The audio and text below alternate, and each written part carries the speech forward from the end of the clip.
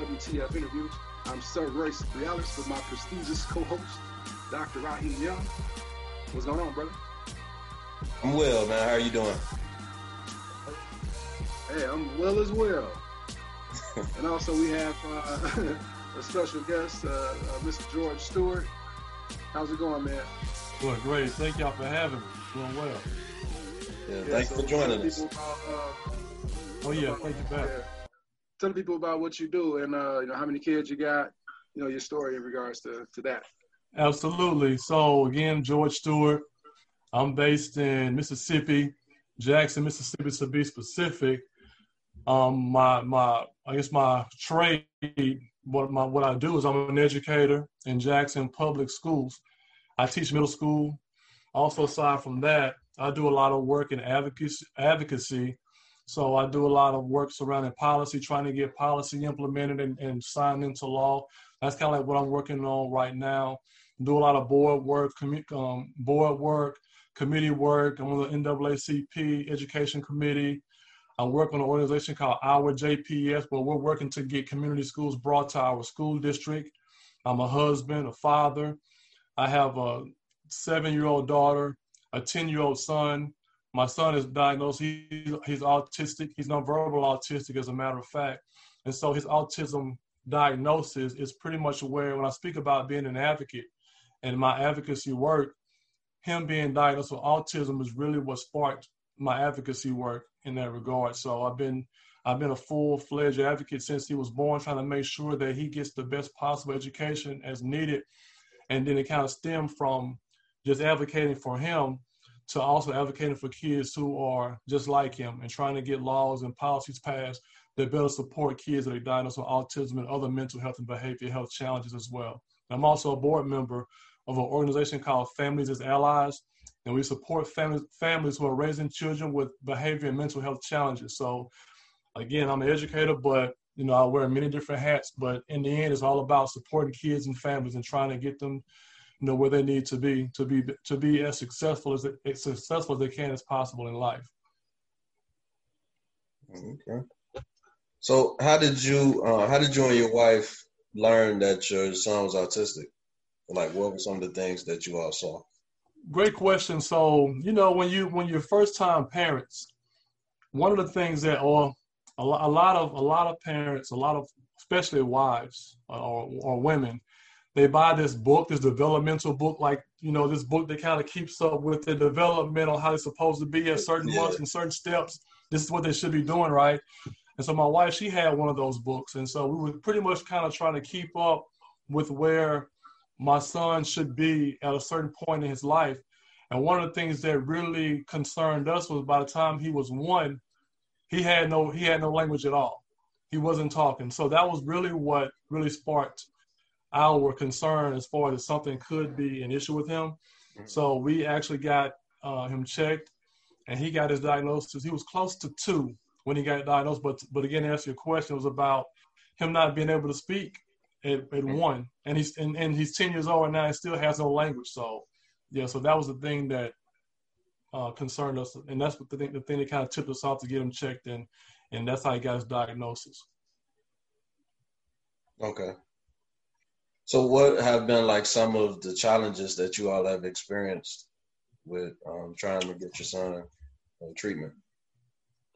Yeah, so the treatment aspect of it is not necessarily as difficult as far as the treatment. Well, I take that back. There is no, for that. So that's number one. There is no cure for autism.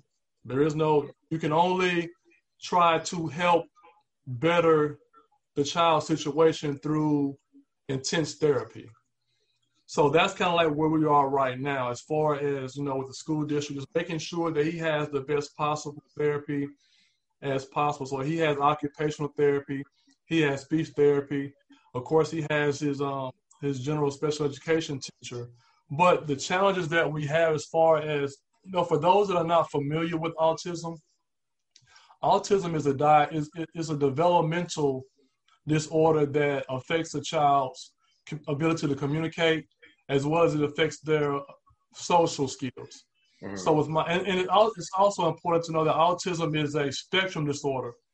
So what that means is there's this spectrum that kids kind of fall under. You have your high functioning autistic child, all to your low functioning autistic child. Some fall more so on the spectrum, low functioning and severe, mainly because he doesn't have language.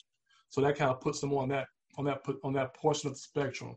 But a lot of the challenges that he have, again, he has no speech. You have the behavior issues that come along with it. I mean, you're talking about a child that doesn't speak. So you can imagine some of the behavior challenges that may come with that when one is trying to express himself or herself and is not really able to express themselves effectively. So you have the behavior challenges, the outbursts and things like that, the meltdowns and things of that nature. So those are some of the challenges that we have in regards to our son. This is a day-to-day thing, but my wife and I, we're committed. That's our child. We love him, and we're going to do everything that we can to make sure that he succeeds. And as an educator, we always believe that every child can learn. And so, although he's not, making the strides that that a general, or traditional child would make, he is in fact learning, and we're very proud of him. Okay. So how long, you say that you're an educator. How long have you been a teacher? I've been a teacher for 14 years and just signed up for year 15. So I've been doing it for a while. Congratulations on that. Yeah. Thank you. How did you know that you wanted to? Just for that. How did you know that you wanted to teach? Well, I'm gonna tell you, it was interesting, man, because I initially did not go to school to be a teacher. I actually went to school. I wanted to be a sports agent, be a sports, work in sports marketing. I actually got my degree in sports management and business. So that's kind of like the path that I was trying to go down, but things don't always, happen as planned. But to answer your question, I was in Houston, Texas, 2005. I ended up moving to Houston, Texas. And I'm gonna come back to that in a second on why that's also significant. But I was in Texas and I was working for a electronics company, an electronics and appliance store. And so there was a lady in there, older lady, who I was working with on helping her, find her appliances and work with her and things like that, as far as getting her the thing that she was trying to buy. And the thing about it was, I'm in a fraternity, and she happened to be a sorority sister of mine, as well as a retired educator. And so we were having a conversation, and she asked me, my background and things like that. She asked me what I wanted to do and what have I done and things like that. She asked me a question that I thought was very significant. She said, "What are you doing here?" And I was like, "Ma'am?" She was like, "What are you doing here?" And so she went on to talk about, with my background and just being a black male in general, educated black male, how much impact I could have, in the classroom and working with kids and working in education. So she pretty much, convinced me, to kind of give education a try. Also kind of to circle back, how I ended up in Houston, Texas to begin with. We were talking earlier about me being in Mississippi and things like that. Well, after college, I ended up moving to the coastal area of Mississippi. I moved to Gulfport, Mississippi, which is our Mississippi Gulf Coast. And in 2005, we were hit hard by Hurricane Katrina. You hear the news and you see the news and things like that, and you hear a lot about New Orleans and how impacted New Orleans was due to Hurricane Katrina, but the Gulf coastal area of Mississippi was hit just as hard, right? So because my area was so badly devastated by Hurricane Katrina, I ended up moving out to Houston, Texas So I was in that migration of people from South Mississippi, as well as the people from New Orleans. So I was in the midst of all that migration out to Houston, Texas. And so the thing about that, man, the way the city of Houston took us in, man, after that whole catastrophe, man, I was very appreciative to the city of Houston. And so to kind of circle back to your question, man, I thought that was a great way to kind of give back to the city of Houston also, was to also serve and work in education. So that was another thing that kind of made me want to get into teaching as well. I just thought it was a great way to give back to the city that took us in after Hurricane Katrina. Gotcha. That's awesome. That's an awesome story. What do you think? You said almost 15 years of teaching. What was the biggest thing you've learned teaching during those years in relation to you being a father? Like what? I guess what two? How do those two correlate with each other? I'm gonna tell you. That's a great question. The thing that I learned and how it trickles over to fatherhood is discipline.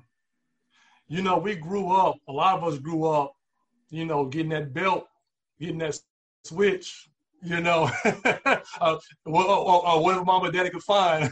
You know, and so we grew up thinking that was what discipline was. And then you fast forward years now, and I mean, to be real, you really can't discipline kids like that. Not these days, without there being some type of, some serious consequence, right?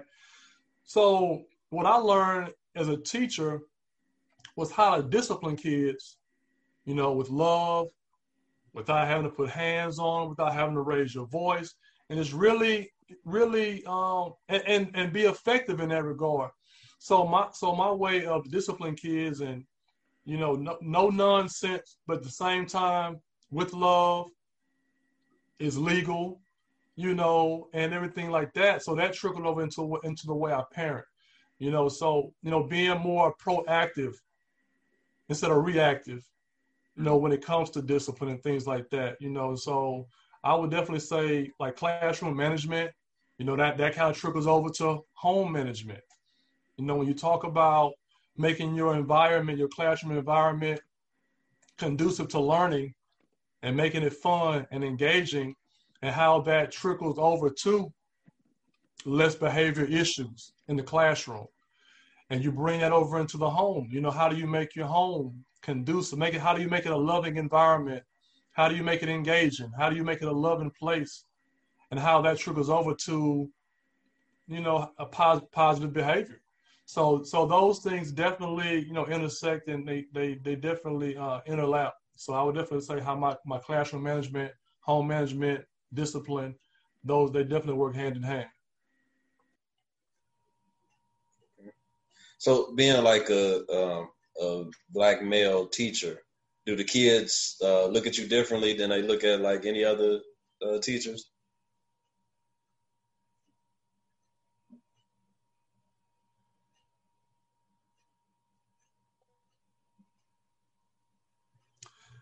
You know what?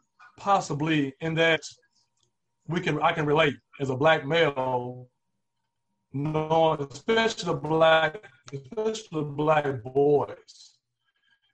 I can relate to what they're going through. I understand their struggles. I'm looked as a, big brother, father. I'm not big brother, kind of a, sometimes father figure, what have you.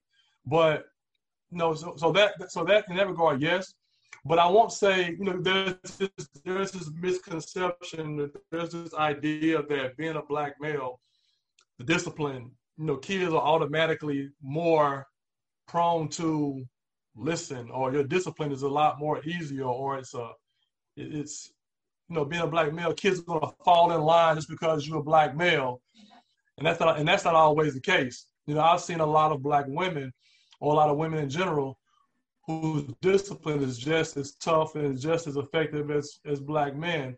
But as far as being a male, Black male, they definitely look at me as somebody that can relate with their struggles and relate to what they're going through. Gotcha. How would you say your relationship is with your dad, or what would you say you've learned from your dad, growing up? Growing up, well, I would say, if anything, I learned forgiveness. Because my dad, growing up, my dad, he was, and he would tell you this, story, as well. So I don't want to. I feel okay with telling his story in a way, but my dad was in and out of the home because more and more out than in because he was on drugs. So he was in and out. Like I said, more out than in. So I didn't necessarily grow up with that fatherly example or the positive example of fatherhood. So I didn't necessarily have that. However, as I got older, and I had some type of resentment. I feel looking back, I do feel there was some resentment. But what I've learned as I've gotten older, we're at I think a good place. So I've learned, what it means to forgive, not to forget, but to forgive and move forward because now we have a pretty good relationship. So I would say forgiveness and redemption is what I learned, from my father. Gotcha. I think that's important. How old were you when your dad started to come back around and when you all started to build a stronger relationship? I was maybe college age, maybe. I was older, maybe early 20s, late 20s is when things kind of started to, I guess, turn around for us. Okay. So I was older. And like who initiated? And I tell. Oh, go ahead. I think the question you were going to ask was who initiated it. He did. Okay. He did. He came to me, and he was, he asked for forgiveness. I mean, he put it all out. And that's another thing that I can say I got from him is that I learned that it's okay to be vulnerable. And I think that helped with our relationship because he came to me, with the heart of, he was sorry. And he came to me as somebody who's appeared broken and vulnerable. And so that right there is something that I learned, that I feel that it's okay to be vulnerable. It's okay to show emotion. Yeah. So he initiated it, and like I said, at one point I didn't feel like I would be able to do that, but we're in a good place though. But he definitely was the one that initiated it. And I'll say this. My wife and I got married 13 years ago, and I'll say this as well. And that's something else that also helped with our relationship as well, is that he became a minister. So he's in the ministry now. But so our connection, our faith is another thing that kind of binds us as well. So that's another component to that. But yeah, so the quick story is that as I mentioned, he's a minister, and we had gotten to a place to where we were good. And my wife and I, we got married 13 years ago. And I thought that one of the things that would definitely bring our relationship full circle was that he would be the one to officiate my wedding. And it's crazy, but he didn't show up. Mom, I thank God that my mom had somebody. I thank God that my mom had somebody kind of waiting in the wings, because she understood the type of person that he was, and she understood his issues and his vices and things like that. So she was always somebody that always looked at him as somebody that may not be as dependable as I thought he was at that point in time. Mm-hmm. But he didn't show up. And that of course, disappointed my wife, disappointed me as well, because that would have been a thing I thought would have brought our relationship full circle. But again, him being who he is, me being who I am, we're in a better place. We're still at a pretty decent place now, though, despite that happening. So which part didn't he show up for? Was it the rehearsal part or the actual wedding day? The actual wedding day. Yeah. Wow. Yeah, man. And so, and like I said, man, I'm just glad my mom had another minister kind of waiting, on the sideline, just in case something like this happened. Like, yeah, here you go. Exactly, so that worked out. But again, that goes back. It could have been one of those things to where he kind of went back to an old habit. I don't know. We didn't talk about it, but it could have been that thing. But me being who I am and where I'm at in life, I just, I don't dwell on it. I can forgive and move forward. But at the same time, kind of as they say, feed with a long handled spoon. Yeah. So forgive, but don't forget. Exactly. Yeah. So being that your dad was in and out of the household, who was like a role model for you growing up? Oh man, my church for one. I had my pastor, had the deacons around. So I didn't necessarily. I grew up around older guys. I played basketball, so I always hung around the older guys and played ball with the older guys. And then my school, the thing about growing up, in a rural environment, that the only professional, or not the only, but I'll say predominantly, most of the professional black men were teachers. And that could be because, living in a rural environment, there are not a lot of opportunities in rural environments. So if you see a black male who's a professional, at least from where I'm from, more than likely he's an educator. So I grew up black male teachers, my pastors again, deacons. So I didn't necessarily lack for that positive male influence in my life. I will say that. Okay.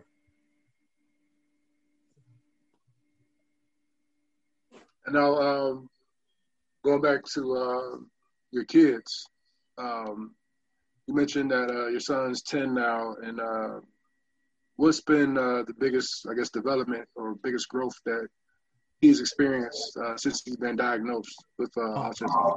I'm gonna tell you, we're actually experiencing it right now, and that is because he doesn't speak verbally. He has what's called a AAC device. So it's like a speaking device. And so for a while, we've been trying to get him to use that speaking device in a way that he can express his needs and wants. And I'll say during this pandemic, I've been home with my son the whole time. Since we've been out for the pandemic, I've been home with him. So I've been the one that's pretty much teaching him, in correlation and in partnership with his teachers, but I'm the one that's at home with him all the time. So just to see his growth and him using his device to express his needs and wants now, and we're still building on that, but he's been able to use his speaking device to help express things that he wants and needs, and that's like one of the biggest things going right now. So we're very excited and proud about that, and so we're steadily building his language through that, and so we're happy about that. That's great. So he's being able to express himself a lot more. Absolutely.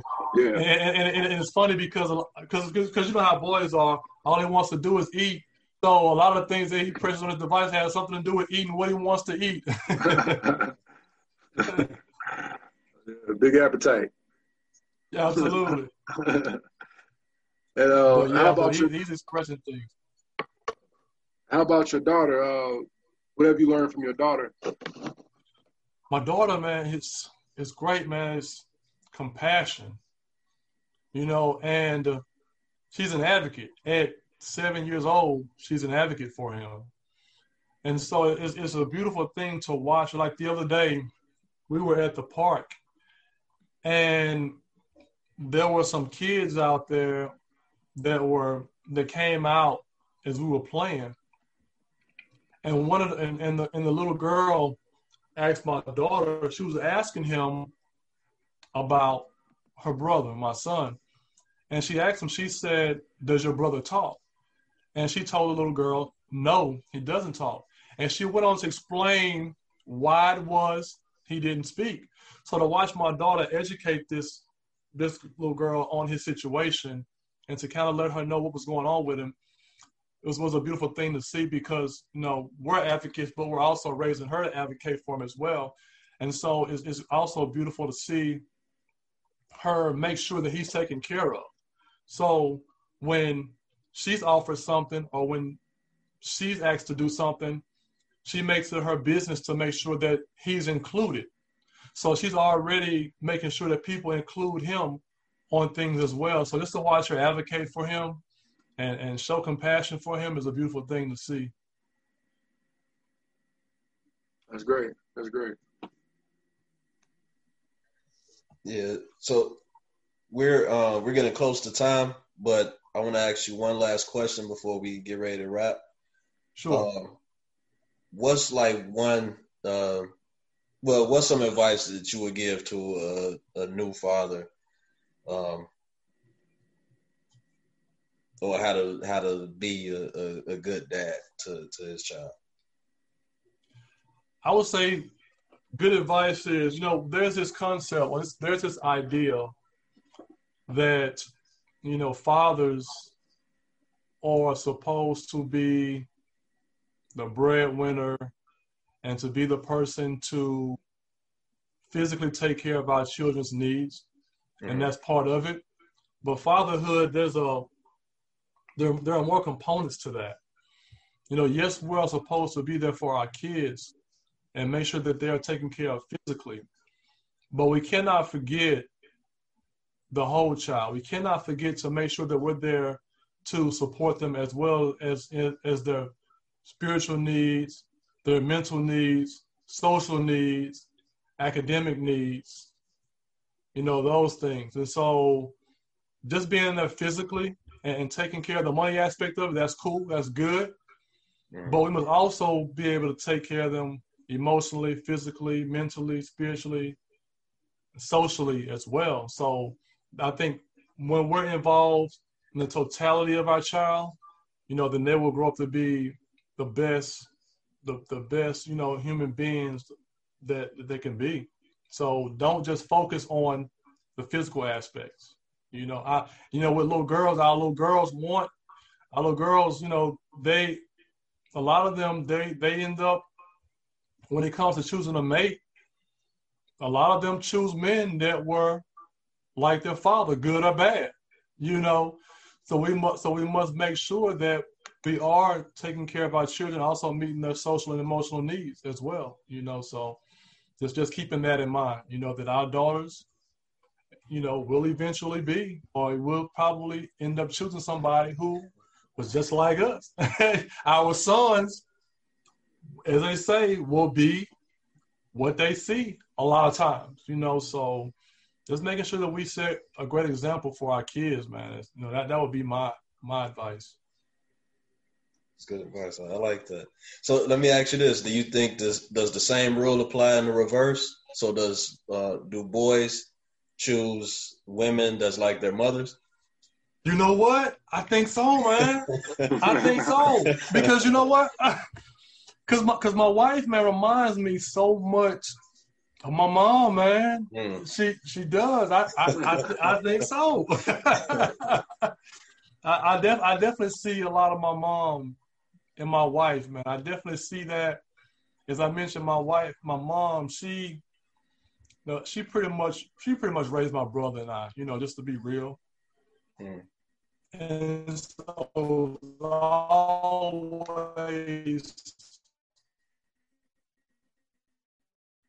my brothers had. And so I think the same thing in my wife. You know, she will go without to make sure our kids have. You know, she knows how to do, she's all around. She knows how to fix things. She knows how to cook. She knows, you know, she's an all around woman. And my mom was the same way. So I definitely see a lot of my mom and my wife for sure. That's cool. That's cool. You know, I was thinking about that. I think it's a lot of my mother and my wife as well. So that might be true. I think so. All right, George, man, we appreciate you jumping on with us, doing the WTF interview with us. Oh, man, my pleasure, man. I thank y'all. I appreciate y'all. Yeah, one more question, man. If people want to reach out to you, man, would it be a good place to send them? Sure. I'm on as far as social media, I'm on there heavy. LinkedIn, which is how, Royce and I connected, So LinkedIn, I'm on Instagram, Twitter, and also through my, as I mentioned earlier, I'm on the board of a nonprofit organization called Mississippi Families as Allies. And again, we support families who are raising children with mental health and behavior challenges.